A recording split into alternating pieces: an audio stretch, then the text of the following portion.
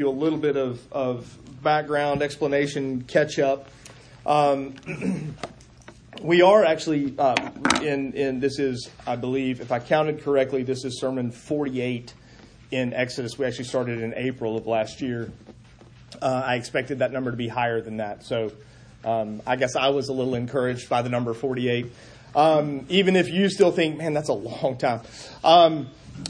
We have, because of the way this passage works, we have a section of Exodus where we read all of these details because God is giving the details to Moses. And now we've come back around to them again because there has been an interlude of sorts. And now the people are getting ready to actually execute the instructions that God gave to Moses. Rather than deal with each part, the curtains and the ark and the inner court and the outer court and all those sorts of things individually again, it makes sense to treat them all together. However, I will not actually read all 5 of these chapters. But if you would, look at Exodus chapter 35. I'm going to begin reading in verse 4 and then read down to verse 7 of chapter 36. That is, I believe, long enough to allow you to sit, even though we would normally stand when we read Scripture. So, give your attention to the reading of God's Word. Moses said to all the congregation of the people of Israel, "This is the thing that the Lord has commanded. Take from among you a contribution to the Lord. Whoever is of a generous heart, let him bring the Lord's contribution, gold, silver, and bronze, blue and purple and scarlet yarns, and fine twined linen, goat's hair, tanned ram's skins and goat skins, acacia wood, oil for the light, spices for the anointing oil and for the fragrant incense, and onyx stones and stones for setting for the ephod or for the breastpiece. Let every skillful craftsman among you come and make all that the Lord has commanded. The tabernacle, its tent and its covering, its hooks and frames and bars and pillars and its bases, the ark with its poles, the mercy seat, the veil of the screen, the table with its poles and all its utensils, and the bread of the presence, the lampstand also for the light with its utensils and its lamps, and the oil for the light, and the altar of incense with its poles, and the anointing oil and the fragrant incense, and the screen for the door at the door of the tabernacle, the altar of burnt offering, and with its grating of bronze, its poles, and all its utensils, the basin and its stand, the hangings of the court, its pillars and its bases, and the screen for the gate of the court, the pegs of the tabernacle and the pegs of the court and their cords, the finely worked garments for ministering in the holy place, the holy garments for Aaron the priest, and the garments for his sons for their service as priests. Then all the congregation of the people of Israel departed from the presence of Moses, and they came, everyone whose heart stirred him, and everyone whose spirit moved him, and brought the Lord's contribution to be used for the tent of meeting and for all its service, and for the holy garments. So they came, both men and women, all who were of a willing heart, brought brooches and earrings and signet rings and armlets and all sorts of gold objects, every man dedicating an offering of gold to the Lord. And everyone who possessed blue or purple or scarlet yarns or fine linen or goat's hair or tanned ram skins or goat skins brought them. Everyone who could make a contribution of silver or bronze brought it as the Lord's contribution. And everyone who possessed acacia wood of any use in the work brought it. And every skillful woman spun with her hands, and they all brought what they had spun in blue and purple and scarlet yarns and fine twined linen. All the women whose hearts stirred them to use their skill spun the goat's hair, and the leaders brought onyx stones and stones to be set for the ephod and for the breastpiece, and spices and oil for the light and for the anointing oil and for the fragrant incense, All the men and women, the people of Israel, whose heart moved them to bring anything for the work of that the Lord had commanded by Moses to be done, brought it as a free will offering to the Lord. Then Moses said to the people of Israel, "See, the Lord has called by name Bezalel, the son of Uri, son of Hur, of the tribe of Judah, and he has filled him with the Spirit of God, with skill, with intelligence, with knowledge, with all craftsmanship, to devise artistic designs, to work in gold and silver and bronze, and cutting stones for setting, and in carving wood, for work in every skilled craft. And he has inspired him to teach, both him and Aholiab, the son of Ahisamach, of the tribe of Dan. He has filled them with skill to do every sort of work done by an engraver or by a designer or by an embroiderer in blue and purple and scarlet yarns and fine twined linen, or by a weaver, by any sort of workman or skilled designer. Bezalel and Aholiab, and every craftsman in whom the Lord has put skill and intelligence to know how to do any work in the construction of the sanctuary, shall work in accordance with all that the Lord has commanded." And Moses called Bezalel and Aholiab, and every craftsman in whose mind the Lord had put skill, everyone whose heart stirred him up to come to do the work. And they received from Moses all the contributions that the people of Israel had brought for doing the work on the sanctuary. They still kept bringing him freewill offerings every morning, so that all the craftsmen who were doing every sort of task on the sanctuary came, each from the task that he was doing, and said to Moses, "The people bring much more than enough for doing the work that the Lord has commanded us to do." So Moses gave command, and word was proclaimed throughout the camp, "Let no man or woman do anything more for the contribution of the sanctuary." So the people were restrained from bringing, for the material they had was sufficient to do all the work and more. The grass withers, flowers fade, but the word of the Lord stands forever. Would you pray with me? Father, we come to this, your word, in need of the work of the Spirit, to open ears to hear, open minds to understand, and soften our hearts to hear, receive, embrace, trust. Give us eyes that see Jesus and him only, for we ask it in his name. Amen. So there's a scene in The Princess Bride. It's time for a Princess Bride illustration, right? There's a scene in The Princess Bride where Inigo Montoya is trying to find the man in black. And he, in all this mystical, his dead father, and he takes out his sword and he says, "Father, we're basically at the end. There's nothing we can do. We don't know where the man in black is. Guide my sword." And he starts to kind of meander around following the guidance of his sword, and presumably his long deceased father is guiding him to find the man in black, which is the guy he needs more than anything at that moment. Until finally the sword jabs into a knot of a tree, and Inigo Montoya is dejected. He's convinced that it's failed. He's convinced that he hasn't gotten what he wanted. And so he kind of collapses on the tree, throws his arm on that knot, drops his head on his arm, and the secret door in the tree opens because that was the secret knot. Sometimes I think that's the way we approach our understanding of our spiritual gifts. That we need some sort of divining rod. We need some sort of secret mantra to chant and to say. And there's this mystical sort of concept of gifts that we've been given, and now I just have to figure out what it is, as though God has given you something and then sits back and laughs while you scramble to figure out what it is.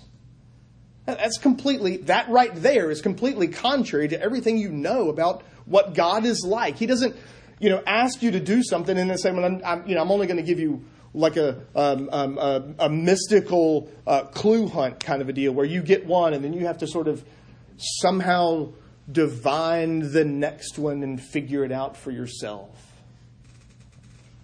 the reality is, I think, far more often, the gifts that God has given us and wants us to use for His kingdom are much more obvious. They're much easier to figure out. In fact, they're frequently more obvious to the people around you than they are to you. Perhaps they're a little less hocus pocus and a little more handy dandy. And that's the picture in this passage. The picture in this passage is that people have these gifts and abilities, and they're called to use them for the honor and glory of their God. And there's no test. There's no sending off to some company to send me the spiritual gifts test. And then they ask you, well, do you want the 5, the 7, the 9, the 13, or the 21? That right there ought to tell us something. We see first in this passage the gifts of the few. Notice in chapter 35, verse 10, we will basically focus our attention, even though I'll try to give you chapter number. You will rarely have to leave. In fact, you may not have to leave chapters 35 and 36 at all. But notice verse 10 in chapter 35. There are specific people. There are people, skilled craftsmen, who are among the people of Israel, and they will make what God has commanded them to make. And then you look down in verse 30, for example, and you only get 2 people who are mentioned by name. Moses says, look, God has called Bezalel and Oholiab, and He's given them gifts. And He's given them these gifts to be able to work with all sorts of different materials.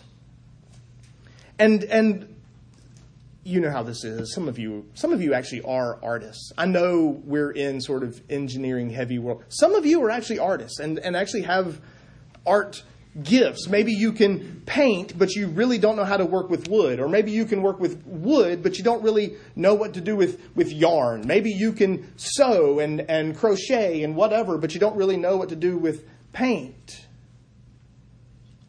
What really annoys me is the people that can do any of them. And that's these guys. Did you hear the list? Did you hear the things they can do? Look at verse 35.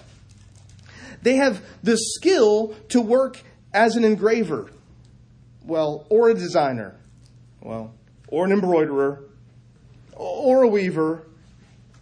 They literally can do anything and everything that is needed for the building, for the construction of the tabernacle.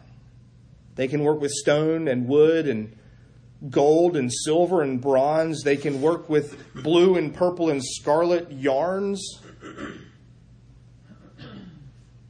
I mentioned this before. I'll say it again just in case you missed it then and for the good of you artists in the room.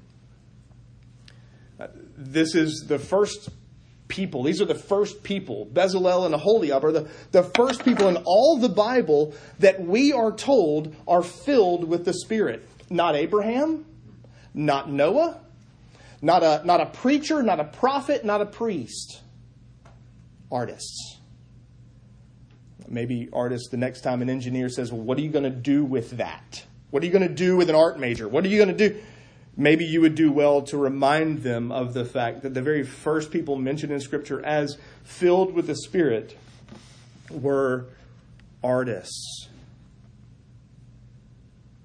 And so there are 2 people who are clearly called, given to us by name, who are leading this project and developing the project for building the temple. They're going to take the things, all the things that God has given to Moses and instructed Moses. Moses then communicates to the people, and they say, okay, we're going to take that detail. We make the plans. We design the building. We can do the work. But I notice they don't have to do it alone. Just look at verses 1 and 2 of chapter 36. Bezalel and Oholiab and every craftsman in whom the Lord has put skill and intelligence. Bezalel and Oholiab don't have to do all the work, just the 2 of them. They're not stuck doing all the work themselves. They actually have help. There's some number of people. Now here's the thing. Notice we don't know how many. We don't have any of their names. We don't know anything about them except that the Lord has put skill and intelligence to help Bezalel and Oholiab. We don't know how many people fit that category. We don't know how many hands are on deck to carry out this work. But there is a group of people that come alongside and are able to help Bezalel and Oholiab. You're familiar, I trust, with the saying, those who can't do, teach. That's not their issue. Because not only can they work in all of these sorts of things, verse 34, chapter 35, he has inspired him, Bezalel is the him, and then Oholiab comes along with him to teach how to work with all of these things. And see, here's the deal. The reality is, you artist types could pull me aside all you wanted to and talk about, I don't even know. Like, I don't even know the language to you. You could teach me all sorts of things, and you would be wasting your breath. You could say, well, this color and this value, and you have to do this, and there's a knit and a purl, and I don't know. But they teach, and then there's this group of people that are equipped already to understand and hear and participate and to be engaged in this work. Bezalel and Oholiab can do and teach, and then there's this group there to help them. But there's a second sort of observation worth making about this work of the few. And it's obvious, but still worth pointing out. Look at verses 1 and 2 of chapter 36. Bezalel, Oholiab, every craftsman in whom the Lord has put skill and intelligence to know how to do any work in the construction of the tabernacle. Verse 2, Moses called Bezalel and Oholiab, and every craftsman in whose name, and then that basically repeats verse 1 again. There's an implication there, and that is this. There are other people in Israel who don't fit that category. There are other people in Israel who are neither Bezalel nor Oholiab nor skilled craftsmen to be able to work with this. Part of the implication is that not everyone in Israel has the skill, the ability to work with gold, to work with wood, to work with yarn, to carve stones to set in the ephod or the breastpiece. And I find it interesting that there's no place in this passage that rebukes, condemns, or mocks any of those people. I know, I guess technically it's a bit of an argument from silence, but the point is that we would do well to learn that different people have different gifts, and that's good. It would be wrong for people who don't have these gifts to be jealous and to be angry and to be frustrated with those who do. And it would be equally wrong for the people who do have them to mock the people who don't. That's part of why we read 1 Corinthians 12 just a few minutes ago for our New Testament reading. The reality is your toe and your spleen are different. They do different things and they accomplish different purposes and they're there for different reasons. And the argument in 1 Corinthians 12 was the toe shouldn't complain to the spleen, but I'm not a spleen. How come I want to be the spleen? What's a spleen do? I don't even know. Like, I want to be a spleen. Or the toe doesn't get, I'm a toe. People don't even know what you do. Right? What does your toe do? What's your big toe? What's your pinky toe do? So there's this picture then in this passage of the gifts of the few, the participation of some in the detailed work of building the tabernacle according to the design and plans and instructions that God has given. The gifts of the few. But we also see the gifts of the many. Because notice that there are some things that only some people can do, but there are other things that anybody can do. There are other parts of this passage, other ways to participate in the building and growth of this tabernacle in which anyone can participate and in ways that anyone can participate. Did you notice verses 4 to 9 of chapter 35?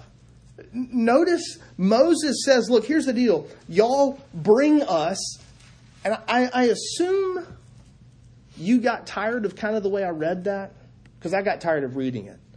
I mean, there's this long section, basically 4 to 19. It feels like 3 sentences. And it's this one thing after another, one item after another, one different material after another. And the point is, these things have to come from somewhere. And Moses tells the people, I've got 2 guys who are filled with the Spirit, and they're going to lead this project. I've got other people who have been given gifts and skills in these particular areas, and they're going to participate in that project. Everybody, we need stuff. We need gold. We need tanned skins. We need fine twined linen. I couldn't even say that because you kept wanting to put the D in the wrong place. And the picture is that these are things anybody can do, and quite honestly, should do. You see it again down in verse 20. Then all the congregation of the people departed, and they came, everyone whose heart was stirred, everyone whose spirit was moved, and brought the Lord's contribution. It sounds like the masses, a much larger group of Israelites, actually collected their possessions, went back to their tent, rummaged through their stuff, found a bunch of stuff. Rings, earrings, brooches, amulets, armlets, armlets. They gathered up things and then brought them back and dropped them in. I'm sure somebody was organizing let's keep the gold over there, the linen here, the people with no... It's the stuff I could do. People with no crafty skill whatsoever. I've told you before, you're not allowed to make fun of maps I draw or even the stick figure people I draw, because I can't even do that. But I can collect stuff and give. And people with no crafty skill at all are bringing whatever they have and giving to the work of building the temple, the tabernacle. Everything that was necessary for building the tabernacle came from the generosity of God's people. Now let me chase a few dots. Let me connect a few dots for you. The first sort of question is this: where'd they come from? Okay, I know this is why I looked. If I remember right, it was April 18th. Is that what I told you? April 18th of 2021, we started Exodus. 48 sermons later, we are almost finished. So for you and me, this has taken forever, right? We're 14 months in. That's not true for them. So we took 2.5 to look at the 10 Commandments, right?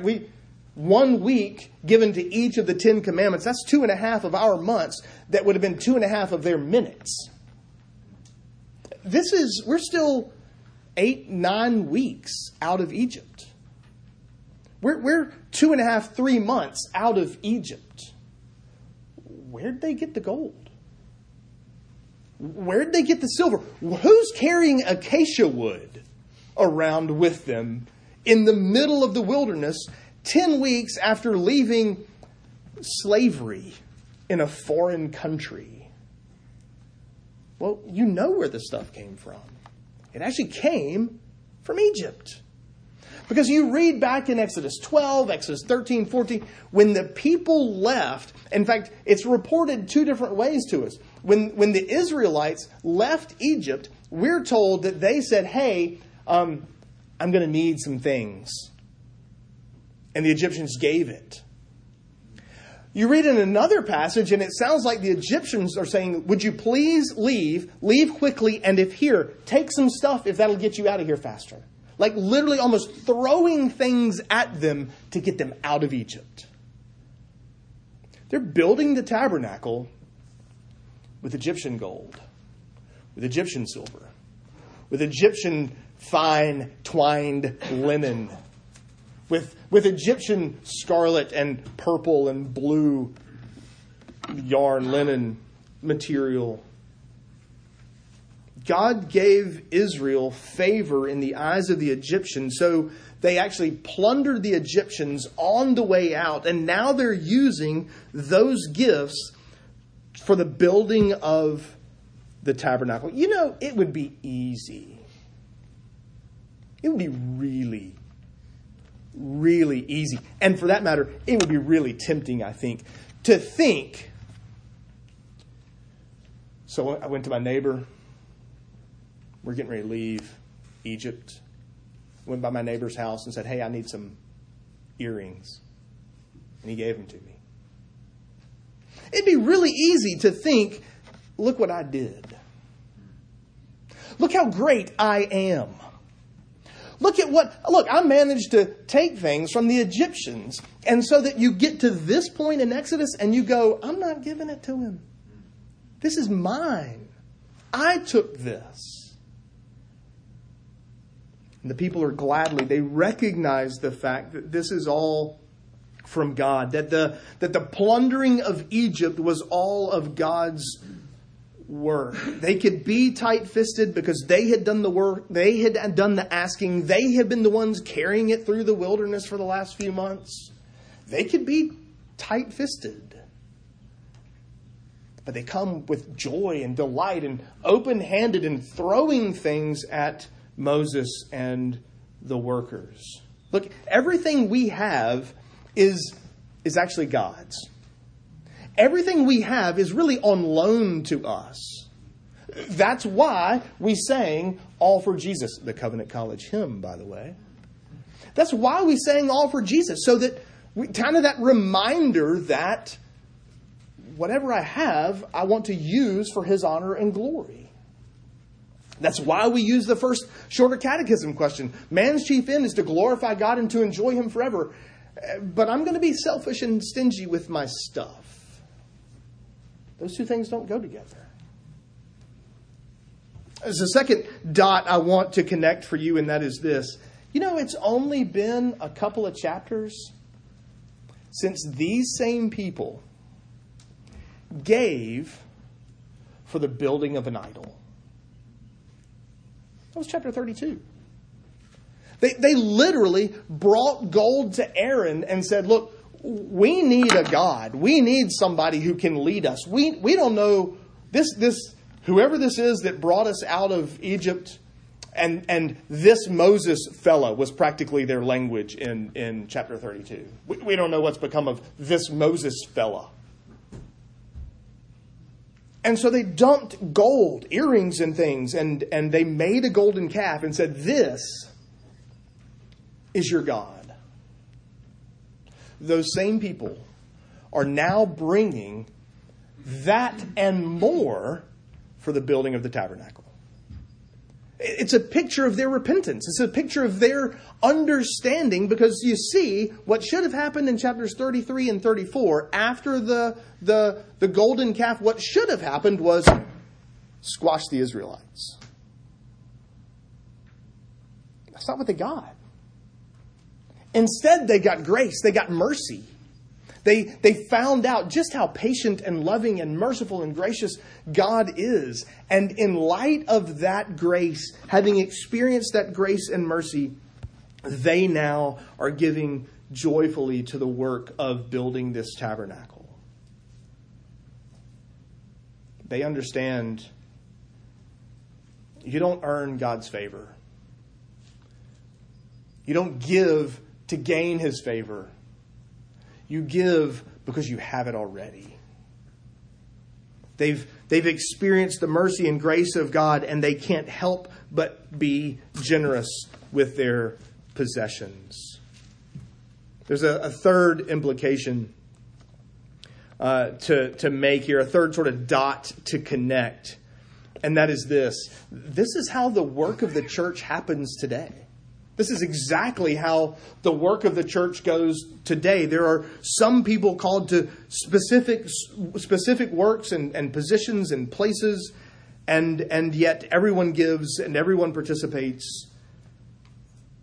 Some are called and gifted to do certain work, but everyone is called to give generously to that work. In fact, you see in verses 6 and 7 of chapter 36, literally the various foremen, the gold foreman, the acacia wood foreman, the fine twined linen foreman, all came running back to Moses and Moses, stop it.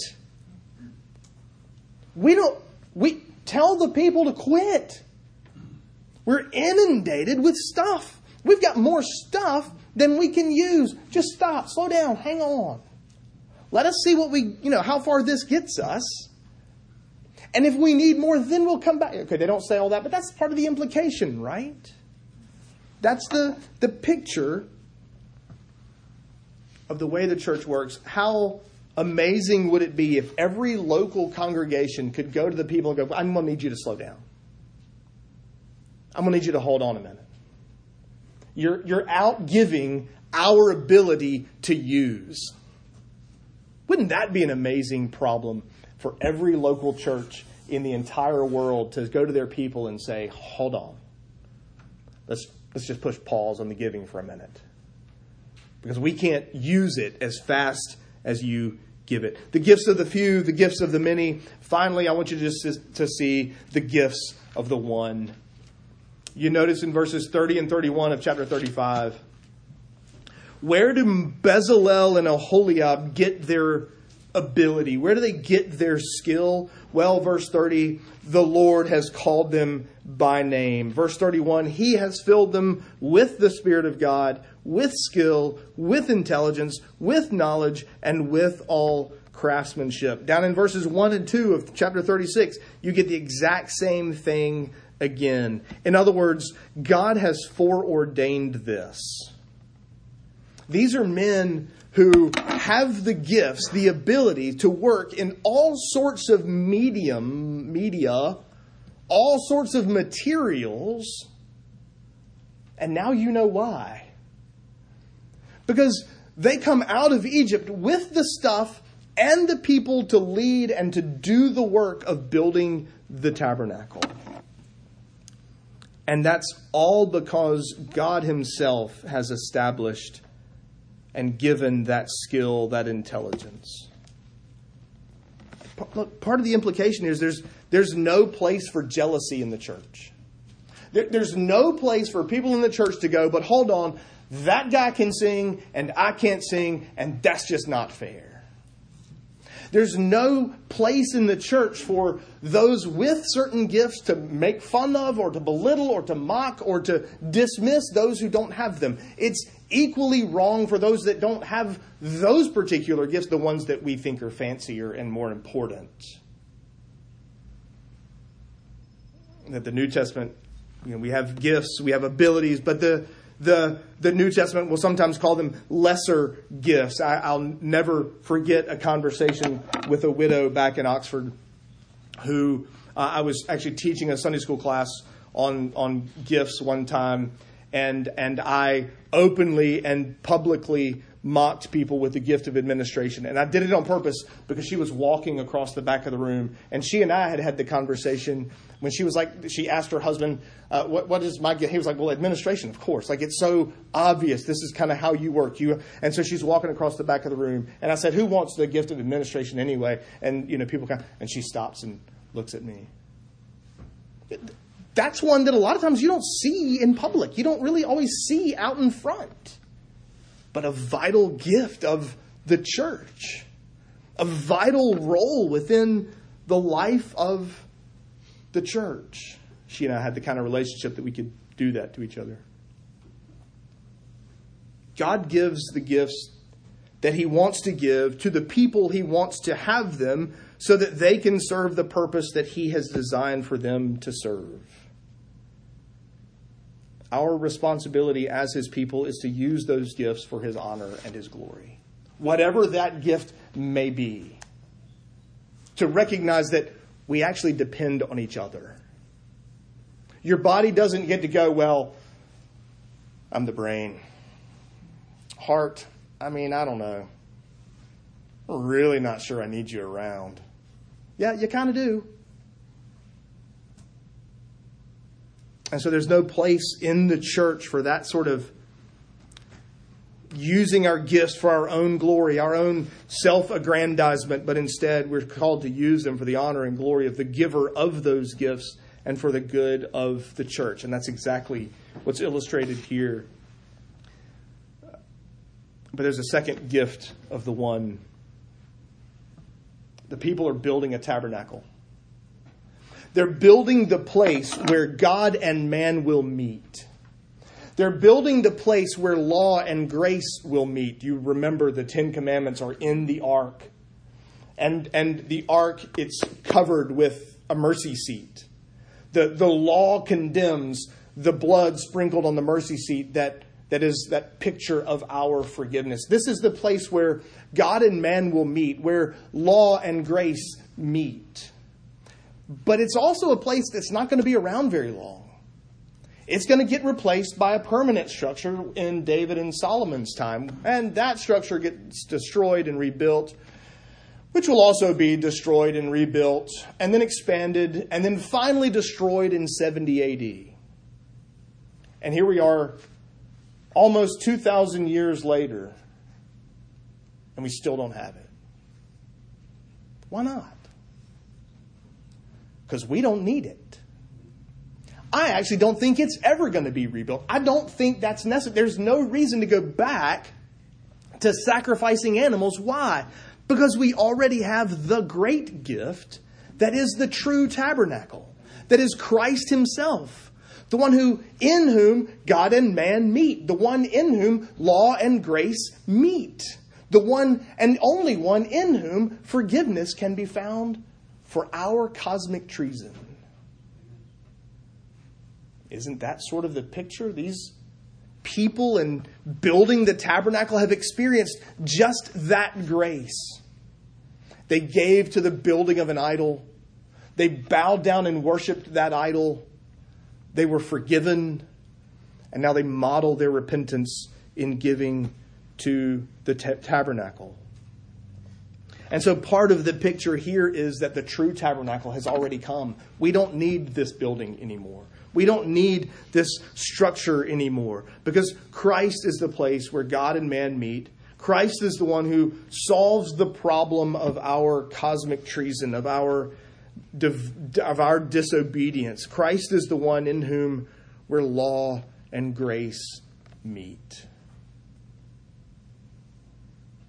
And so may we, as his forgiven people, respond to that forgiveness by our joyful giving to the work of his church being built and growing on the earth,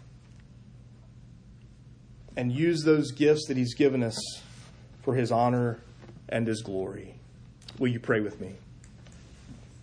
Father in heaven, we do thank you for the gift that is your Son, the true tabernacle, the one where sacrifice and law and bloodshed and all meet, so that your justice, your wrath is satisfied and our forgiveness is accomplished. And we pray that you would make us people who respond to that experience with our joyful giving, our joyful participation in the work of your kingdom and the building of your church. Use us, we pray, to the honor and glory of Christ. Amen.